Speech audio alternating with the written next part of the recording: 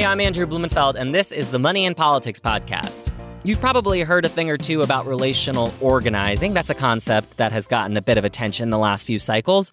For those that don't know, this is where, rather than just having a campaign, supporters and volunteers talk to strangers, at their doors, on the phone, at farmers markets, etc. This is where, instead of that, or at least in addition to that, supporters and volunteers are connecting with those people that already exist in their networks and encouraging them to vote a certain way, for example. There is a growing body of research to support this idea that's pretty common sense, which is that people are much more reachable and persuadable by those individuals that they already know and trust. But how does this translate to fundraising? How campaigns effectively leverage supporters to help them raise funds is a big topic and one that I imagine we'll cover a lot here. But to give us one take, I'm speaking today with Shola Farber, the co-founder and chief strategy officer of the Tuesday Company. That's a Democratic firm that helps organizations strengthen its relationships with supporters to drive community activism and fundraising. The Money and Politics podcast is brought to you by Calltime AI. You're listening to Money in Politics, brought to you by Calltime AI. Campaigning is hard. Why not make fundraising easy? Using automation and artificial intelligence, Calltime AI lets you fundraise 5 times faster with easy-to-use tools like instant donor research, automated voicemail drop, and donor scoring, so that you are always calling the right person at the right time with the right ask. Go online to calltime.ai to schedule a demo and start your free trial today.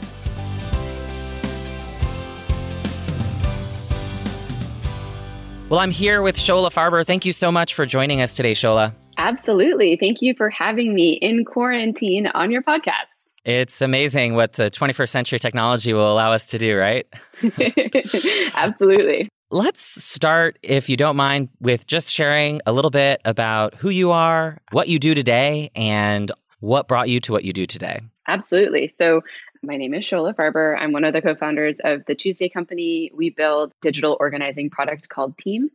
I came to this work after my experiences organizing, working on the Clinton campaign in 2016 and in other circumstances, doing organizing work and realizing that I believe fundamentally in a couple core tenets of organizing and felt we really needed to modernize the ways that we were doing that work. So thinking through meeting people where they are and trust-based conversations and translating that into technology that we have in our pockets day in and day out in the modern era to make sure that we continue to meet people where they are and build relationships in order to do the advocacy work and campaigning work that's so important. And on that piece, the relationship building that you all spend so much time thinking about and translating how you kind of build those relationships and leverage, as you said, the technology in your pocket to help support and advance those. Can you just spend a few minutes? We're going to talk about a lot through the lens of money and how this kind of, the fundraising, the spending, how that all impacts the work that you do and how you think about that. But just take a step back and start first and foremost with, what is relational organizing? What is relational digital organizing? How do you all think about that when you're building the tools that you're building, when you're supporting the advocacy organizations and the campaigns that you're supporting, the labor unions you're supporting? How do you all think about this relational digital organizing piece? Yeah, that's a great question. Taking a step back, I think it's important to explain fundamentally what relational organizing is. I believe that good organizing starts with talking to friends and family. Talking to the people you know about the things that you care about, inspiring them to care about those things also, and then bringing them with you into the movement, into the fold of the work that you are advancing. And so that's good organizing. It is also what is known as relational organizing. Relational organizing is a concept that has come in and out of vogue in the last several decades. It's very, very much in fashion at this moment. And I think it's important to remember that that phrase really just refers to talking to people you know about the things that you care about. So it's not as scary or intimidating or like big strategic tactic that people might feel is hanging over them. It really is just the straight organizing work that we're all doing on a regular basis. And so when I think about translating that work into the digital space, I think about harnessing relationships that we already have, and in order to really put some social pressure on folks in our networks and in our communities in an effort to get them to do the right thing. There's a couple of different ways that you can do that in general and in teams specifically. I think one of them is on more traditional channels of social media, so thinking about Facebook or Twitter or Instagram, people in your network are sharing articles, content, ideas, feelings with you constantly. And so that is a form of social pressure that you're receiving. And if you're an organization that can harness that and push it back out into the world, you're in a really powerful position. One of the examples I think about a lot, especially in the fundraising realm, is the ACLU. So I don't know if this happened in your personal networks, but in my networks and with my friends and my community, in the days following the Trump inauguration in 2017, January 2017, I saw a ton of my college friends and family and former colleagues posting on social media about the fact that they had just become members of the ACLU because they had donated, either set up recurring donations or donated an amount and they got their card in the mail. And there was this organic push among my friends saying very proudly, I just donated to the ACLU, and posting about that on social media. I saw those posts and was inspired to share myself. None of that came from ACLU, but it could have if they were using a resource like Team. They can drive that out into the world and really push people to be doing that work.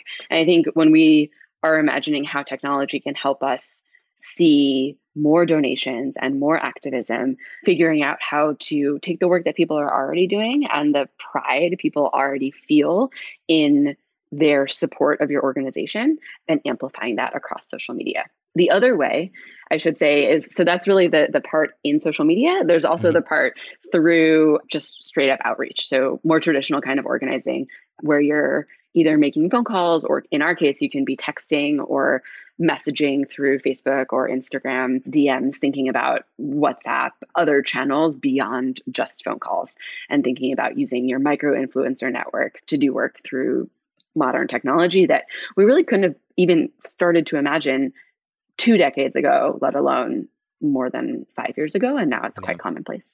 So it strikes me that what you describe as relational organizing, and then you did talk a bit about this as well, is pretty fundamental to just the core principles of good fundraising, right? Even when you're talking about non-network fundraising, in the sense that you're not leveraging your network to fundraise on your behalf, even when a candidate is just starting out, the number one recommendation they're receiving from everyone is you have to talk to the people you know about the things that you care about. And in exactly the way you put it, you kind of need to build from the inside out your own fundraising network. So it strikes me that there are a lot of similarities to that. So it does seem to be a sort of obvious extension then that you would leverage your network and relational organizing to the effect of fundraising.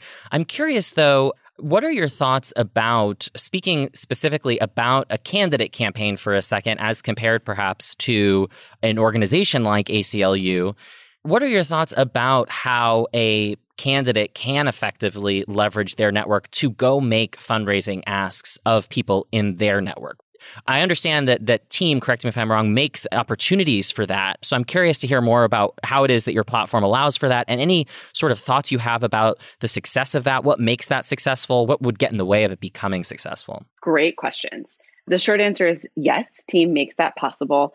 In Team, organizers can upload a target list and match that with the contacts in supporters' phones to direct people to speak specifically with the friends and family in their network who the organization wants to talk to. We can translate that to fundraising as well. Your fundraising directors and finance folks have lists of people who've either given to your previous campaigns or have demonstrated support for candidates with issues that are similar to the ones you're pushing forward. They have targets, essentially, of the people that you should be asking for money for. And you have hundreds or thousands of people on your phone, on your LinkedIn, in your personal networks and your communities who you know. So being able to match easily with one fell swoop, that's the power of technology. I think that's really important here, right? A lot of times for candidates in the beginning, you would sit down and you write out your closest friends. And then you write out your next layer of like acquaintances, and then the next layer of folks. And so you end up with concentric circles of people you're going to ask for money. Sure. We take a lot of the legwork out of that by connecting the data automatically on the back end.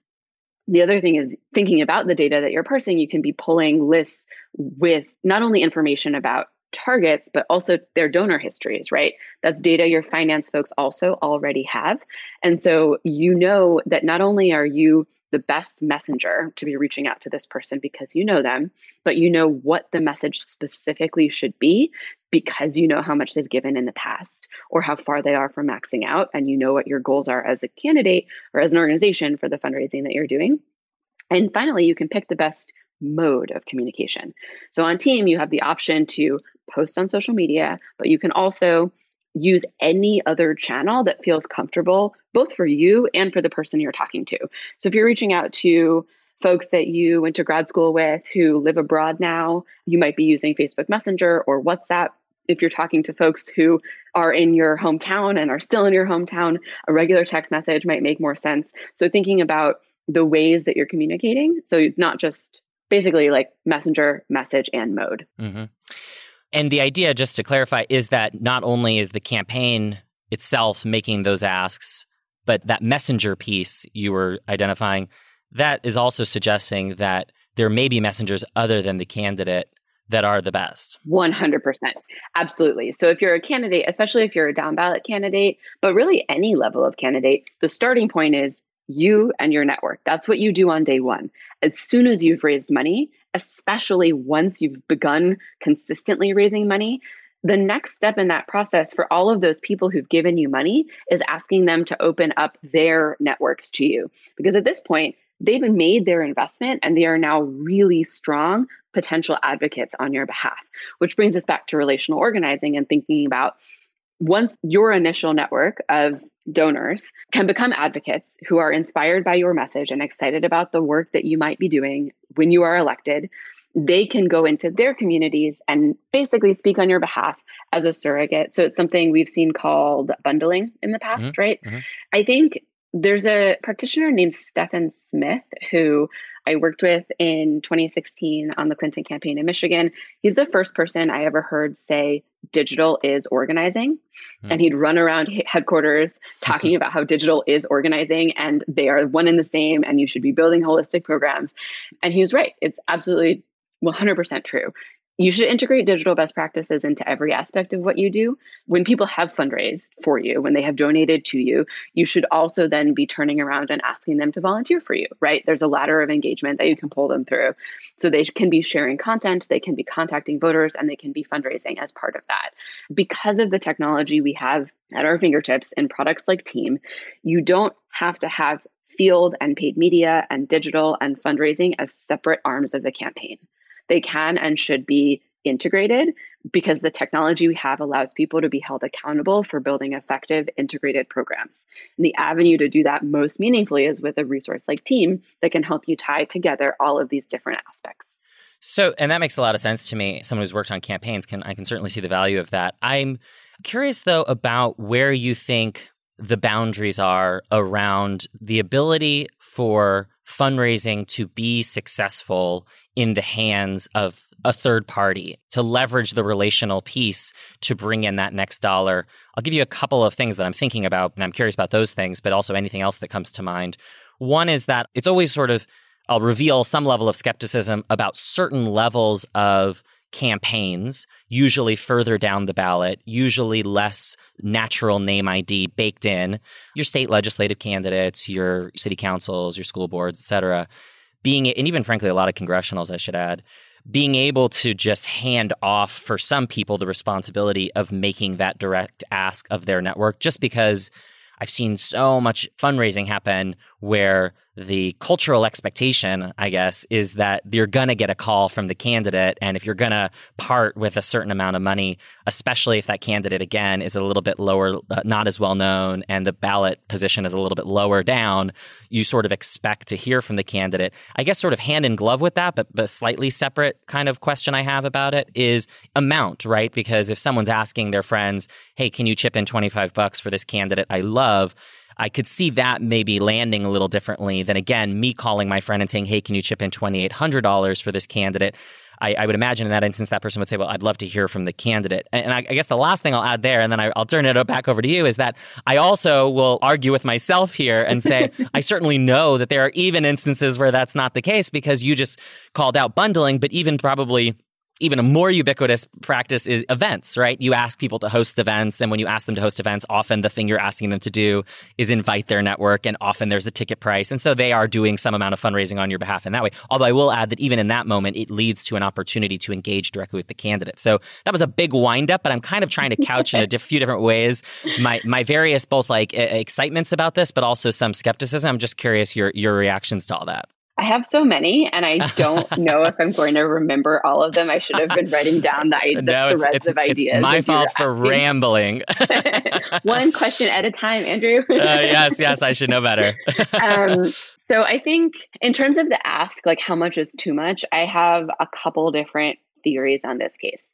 The first one is it totally depends on your race and your community or your organization and the initiative you're fundraising for. I don't know your world as well as you do, so I can't say categorically it is impossible to max out amounts on team, for example. Sure. I do think that fundraising is fundamentally about being authentic and being personal.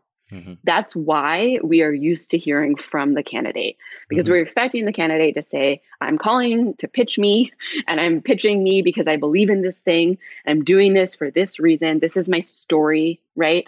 That type of storytelling is also really central to relational organizing and really central to any type of outreach that you should be doing among constituents, right? One of the things we spend a lot of time educating our clients on and supporting them in thinking about when they're looking to implement digital organizing is thinking about empowering supporters, distributing the program across your supporters, training them, giving them the resources and the guidance, the language and the confidence to do this work, and then letting it go. So I think that there are definitely limits for what people will be comfortable doing, and they will raise their hand and tell you. Nobody likes knocking doors. Nobody likes making phone calls to strangers on landlines.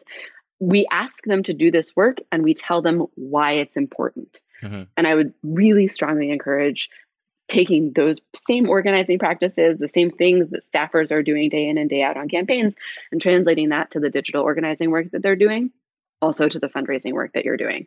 You brought up events, and I want to just take a moment to talk a little bit about that, because I think it's really important in this moment when we are in a pandemic, quarantining, and not able to have events in the same way. First off, you're 100% right. When someone says, yes, I'm willing to host an event, what they're really saying is, yes, I'm willing to open up my personal network and ask people to give in the same way I've given because I care fundamentally about this thing.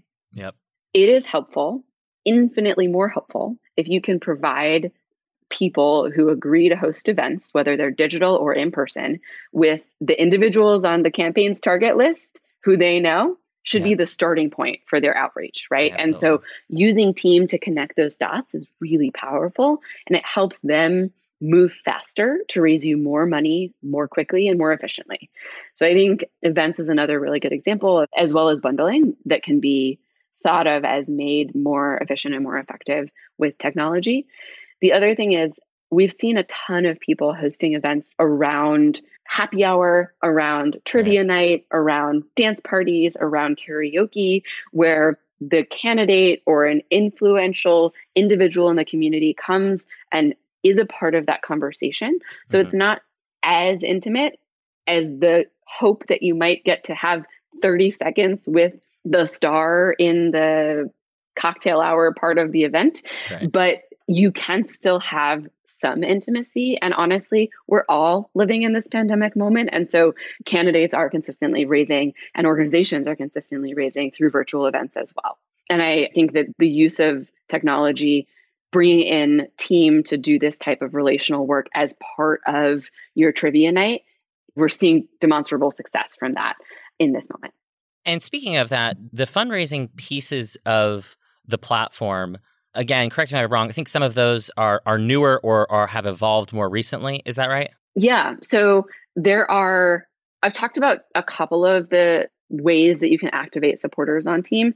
You can ask them to share content on social media, and you can ask them to talk to the people in their personal networks. Another component of activation that's possible on team and is newer on team now is called friend-to-peer outreach. So when you're sharing content on social media, you're amplifying that. When you're talking to the people you know about the things you care about, that's called friend-to-friend. The next feature that we're releasing that really pushes forward the opportunity to fundraise is called friend-to-peer. And with this feature, you're able to assign supporters people on a target list who they may not know and invite them to talk to those people and own those relationships. So thinking about question like how much money is too much money, people are uncomfortable, what is the best way to do this?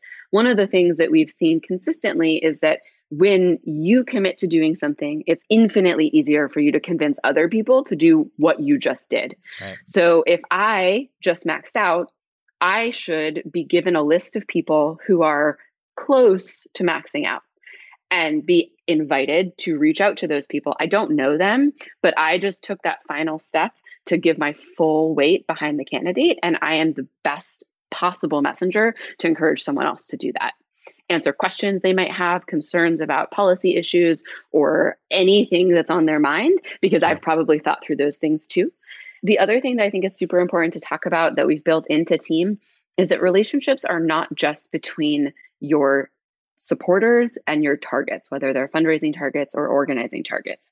They're also between supporters and each other, and between the organization or the candidate and the supporter. Mm-hmm. And so we've built out a really robust set of community features that allow your supporters to come back and ask questions or give feedback or talk to each other about what's working and what's not working. And that can be really powerful when we're talking about money, because I know that in our society in particular, it can be scary to be talking about the finances part of this work. And so having a forum where you're able to have an organizer in the mix, but really give space for people to ask questions and figure out the best way for them to tell their stories is super important for this to be successful. One of the things that I am always very passionate about and attentive to, and so it strikes me that it is relevant here, is the idea of expanding the universe of people who conceive of themselves as political donors. Yeah. And getting away from this idea that it has to be some elitist thing that other people do to control the levers of power, as opposed to something that everyone does as a means of political activism. I'm curious about your thoughts on how tools like Team and just relational organizing in general can be leveraged in order to reduce sort of the barrier to entry, if you will, and whatever some of the stigmas might be around crossing that threshold into the realm of political philanthropy. Great question. I think that there are two ways to answer this. I think the relational organizing part of it is, I think that fundraising in some circles at least is already there with tactics like event hosting and bundling. I think that the opportunity in front of us is with technology building out more holistic programs that you can track and scale. So one of the things that's really unique and important in how we built Team is that it is by organizers for organizers, which means we're thinking about campaigns and organizations that are making decisions based on data that are hierarchical and that are metrics based. And so thinking about how you fit in all of the work that you're doing into your online organizing presence, fundraising, and other things. Because I think a lot of times as practitioners and as people running programs and strategizing about running programs, and even as vendors, oftentimes selling products or selling data or selling anything into this space, we're really thinking about a specific set of customers doing a specific piece of the puzzle for the campaign or for the organization. But from the perspective of a supporter or a person out in the world, they fundamentally care about the candidate, they care about their community, they care about advocating for this issue, and they don't necessarily draw the same lines that we're drawing departmentally within an organization. Mm-hmm.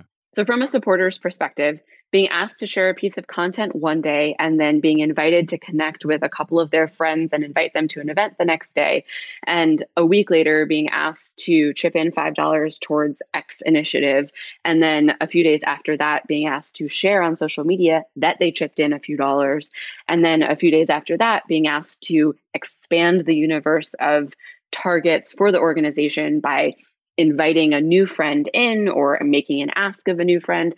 All of those are ways that you can activate supporters on team. And they are ways that for the supporter will feel very natural because they're just getting a notification on their phone that there's something for them to do about this organization that they're really passionate about, or this candidate or this cause that they think is super inspiring and they want to support. From the perspective of a practitioner, that takes a lot of coordination across departments, across digital and paid media and fundraising and organizing, digital organizing, mobilization, field, email, across the gamut, right? And so having a single tool that is the foundation of your program is really powerful because you can help break down those barriers in terms of what it means to be contributing to the campaign. Let me shift gears here as kind of our last bit of the conversation to the other side of the ledger, which is not the raising side, but the spending side. I'm curious, as a provider in this space, as a vendor in this space, a lot has changed in the way that campaigns, whether they're candidate campaigns or organizations or causes, the way they think about their budget when it comes to investments that they have to make in order to, achieve whatever their goals may be, win the election, pass the measure, et cetera. Even the point you were just making struck me as something that would require a little bit of a paradigm shift in the head of the decision maker to say, I am going to take this tool that didn't exist a few years ago, right? Is relying on technology that has only existed for so long. And I need to kind of rethink how I build my campaign in that highly integrated way, which you speak about in such a compelling way, right? It makes a lot of sense. But how do you actually get the campaigns to think about their spending on these kinds of tools, on these kinds of organizational, like internal organizational programs? How do you get them to think about it in the way that you're describing? And I guess beyond just how do you do it, I'm curious about what your experience has been about how it has evolved and how people have been responsive and how people have changed the way that they approach the structure of their advocacy campaigns, of their candidate campaigns, as technology has changed around them and the opportunities to leverage that technology has changed. Yeah, that's a great question. And it's one of my favorite things to talk about. So I'm glad that you asked. So I came to organizing after spending some time in the private sector. I worked on economic policy in the Obama White House as well. So I had a couple kind of different careers before I moved into this space. And one of the things that I've noticed in the last couple years in the world of organizing and in the world of campaigning is that this space moves fairly quickly, but less quickly, I think, than other industries. And so when we came up with this idea to build a platform that would connect the dots between traditional field organizing and digital, or the modern era, we were thinking about team as a bridge between digital and field. And we pitched it that way. We talked to campaigns, we talked to organizations, we talked to labor unions and say, we are here to help you bridge the gap between digital and field because low-income populations, minorities, and young voters, the primary people you need to be talking to, are not going to answer a phone call to a landline, and they move too frequently for you to knock on their door. You have to meet them where they are, and they're on their phones. So let's help you do that. In 2017, people were not ready for that. We were pitching digital teams. They were focused on ad buying. We were pitching field teams. They were focused only on doors. And it was really hard because the technology itself can't be a bridge. It has to be a means to make your existing strategy more efficient and more effective. So we really focused our efforts and our product and our work on field teams, because in order to use team effectively, you have to be recruiting supporters and giving them content to share and running an organizing program. You can't just do it all on your own. And so we really focused our work on supporting the organizing departments for the first couple of years. What we saw in 2018 is that there's the beginnings of campaigns hiring someone to serve as that middle person between digital and field. So there were a couple of our clients that had a digital organizing director or a person or people who are responsible for doing organizing on Facebook, on Twitter, on social media, and recruiting volunteers to be doing that work as well. In 2019, we saw many more people in that mobilization type role or digital organizing type position. And it's now, by 2020, I think it's fairly commonplace. And so in a sense, we were well ahead of the curve on that, and folks are catching up to us, which is exciting because we're here and we're ready and we want to help. We also now have years of experience working with organizations as they're adapting to this new world that we live in with technology. I think one of the things that is most helpful, honestly, is talking to other practitioners who are doing this work really well. So thinking about some of our clients who have been really effective at this work, they're publishing op-eds, they are putting themselves out there, they're speaking on panels, they're really being a public face of online organizing and digital organizing. I think that's really powerful. Election day only happens once. It's scary to adopt something new. You only have one shot, and I understand that, but we are in a place, especially because of the coronavirus. But honestly, as a society, we have come to a place where if you're not doing digital organizing, you are leaving votes on the table and you are missing a huge portion of the people you should be working with.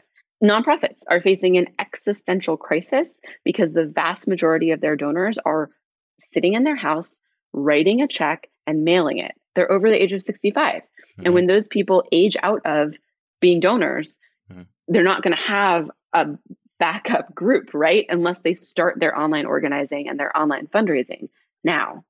So let's actually leave it with just your, I'll say both predictions, but we can also make it aspirational. Your hopes for what you are looking for the rest of this 2020 cycle as far as smart investments in digital organizing, either on the fundraising side or just more generally and beyond 2020. I mean, you just told a story that, as you pointed out, had some actually quite rapid change, right? Even just between 2017, 2018, 2019. So I'm just curious, as you're looking at 2020, what are you hopeful for? What do you predict? And maybe same thing for beyond 2020. 2020 is a really crazy thing to predict at this moment because we are living in an unprecedented time. There is a pandemic. I am not going to pretend to be the person with a magic ball on this one. I do think that it's super important, especially now. It's springtime. We are 6 months from Election Day, approximately. We're in a place today where you have the time to build a strong online organizing program and to do real relational. I think one of the biggest lessons that we took out of 2017 when we first started this work and have been very strong proponents of since is that this organizing work has to be part of the foundation of your strategy. Organizing online is not an add-on. It should be a part of every single piece of everything that you do, including the fundraising, including the ad buying, including the door knocking and phone calls, if we're able to do that. But because we're in a pandemic and because so much is unpredictable right now, committing to, at the very base, giving your supporters something to do and consistently engaging with them starting now is super important. This is not something you'll be able to flip a switch and turn on in October when you realize you've not been organizing for the last 6 months the way you normally would have in a normal election year, right? And so that's one thing. I think the other thing is this isn't only for election years. Team was built as a movement building tool. It is something that you can use for every flashpoint that you have in your whole cycle, every phase that you go through. There are ways that you should be thinking about empowering your supporters and activating them to do this work with you and for you in their own communities. And so I really encourage folks, and I'm really looking forward to watching more and more organizations adopt this mentality where they're buying team now for the election, but they're signing 18-month, 24-month, 36-month contracts because this is their long-term plan, right? This year, they're doing 2020 election, they're doing census, then they're thinking about redistricting, they're thinking about the midterms, they're thinking about the next presidential. And there's a ton of legislative activity happening in between that they're working on. We're seeing that with candidates as well, right? You want to get elected, and then once you're elected, how are you going to keep in touch with your constituents? How are you going to make sure they know about the work that you're doing? Building this base of digital supporters and cultivating that over time is super important. I think that's really the next frontier in terms of good digital organizing. Yeah, just as it was the case at the beginning of our conversation, we're sort of ending in a place where it's amazing to me the resonance throughout all aspects of a campaign, because a common refrain that we offer to candidates and that we hear from other experts is fundraising, no matter what platform it's happening on, really needs to be relational, not transactional. And a big piece of that is not letting it just start and end with an election year calendar. Otherwise, it sort of feels intrinsically transactional because you're only popping up on people's radars when there's an election on the horizon. So I certainly hear you. Totally true. Basically, a good example of the transactional nature of fundraising, and one of the reasons relational can help us pull away from that, is thinking about institutions like universities that do annual fundraising drives and have fiscal years that they're pushing towards. I was involved with the senior class gift when I was on campus. I was elected to lead that effort. And our goal was not to raise a certain amount of money. The goal was to have maximum participation of the graduating class. Right. I'm now a very long time out of college. And every year, as I'm going to make my donation, I will text a handful of friends and acquaintances, people I worked with on the senior class gift, and people who were my roommates or were on my ultimate Frisbee team or were in my outdoor adventure club in the arts organization that I ran. I'll reach out to a group of people and just let them know that I donated and invite them to do the same. So the university is pushing towards their June fiscal year fundraising efforts, but they're also able to harness my relational organizing efforts as someone who cares, who's not giving in large amounts, but is consistently giving. So I graduated in 2012. I gave in $20.12 in 2012 and have continued to do that, which is meaningful to the university because I'm showing my lifelong support, right? Absolutely. It's also funny, and it's a great way for me to communicate this with my friends and my family and my network. And it's a great way to push forward the idea that you don't have to only work on the organization's timeline. You can be using relational within your annual efforts, but in a way that feels comfortable for folks. Yeah, that's a great example. And I often think there's actually a lot of lessons to be learned in the fundraising space and beyond on the campaign side of things when you look just a little bit beyond our world of electoral politics. So it's always nice to hear about the good work that's happening outside of it. Well, thank you so much for joining us today. Thank you for the work that you do. I think this has been really interesting and certainly deepened my understanding of both digital tools and, again, kind of how they're being leveraged to build deeper relationships and kind of leverage your network to improve fundraising performance and beyond. So thanks for all you're doing and thanks for being here. You're welcome. Thank you for having me. Stay up to date with the latest fundraising trends, forecasts, and advice by going to the Call Time AI blog at www.calltime.ai and follow us on Twitter at CallTimeAI.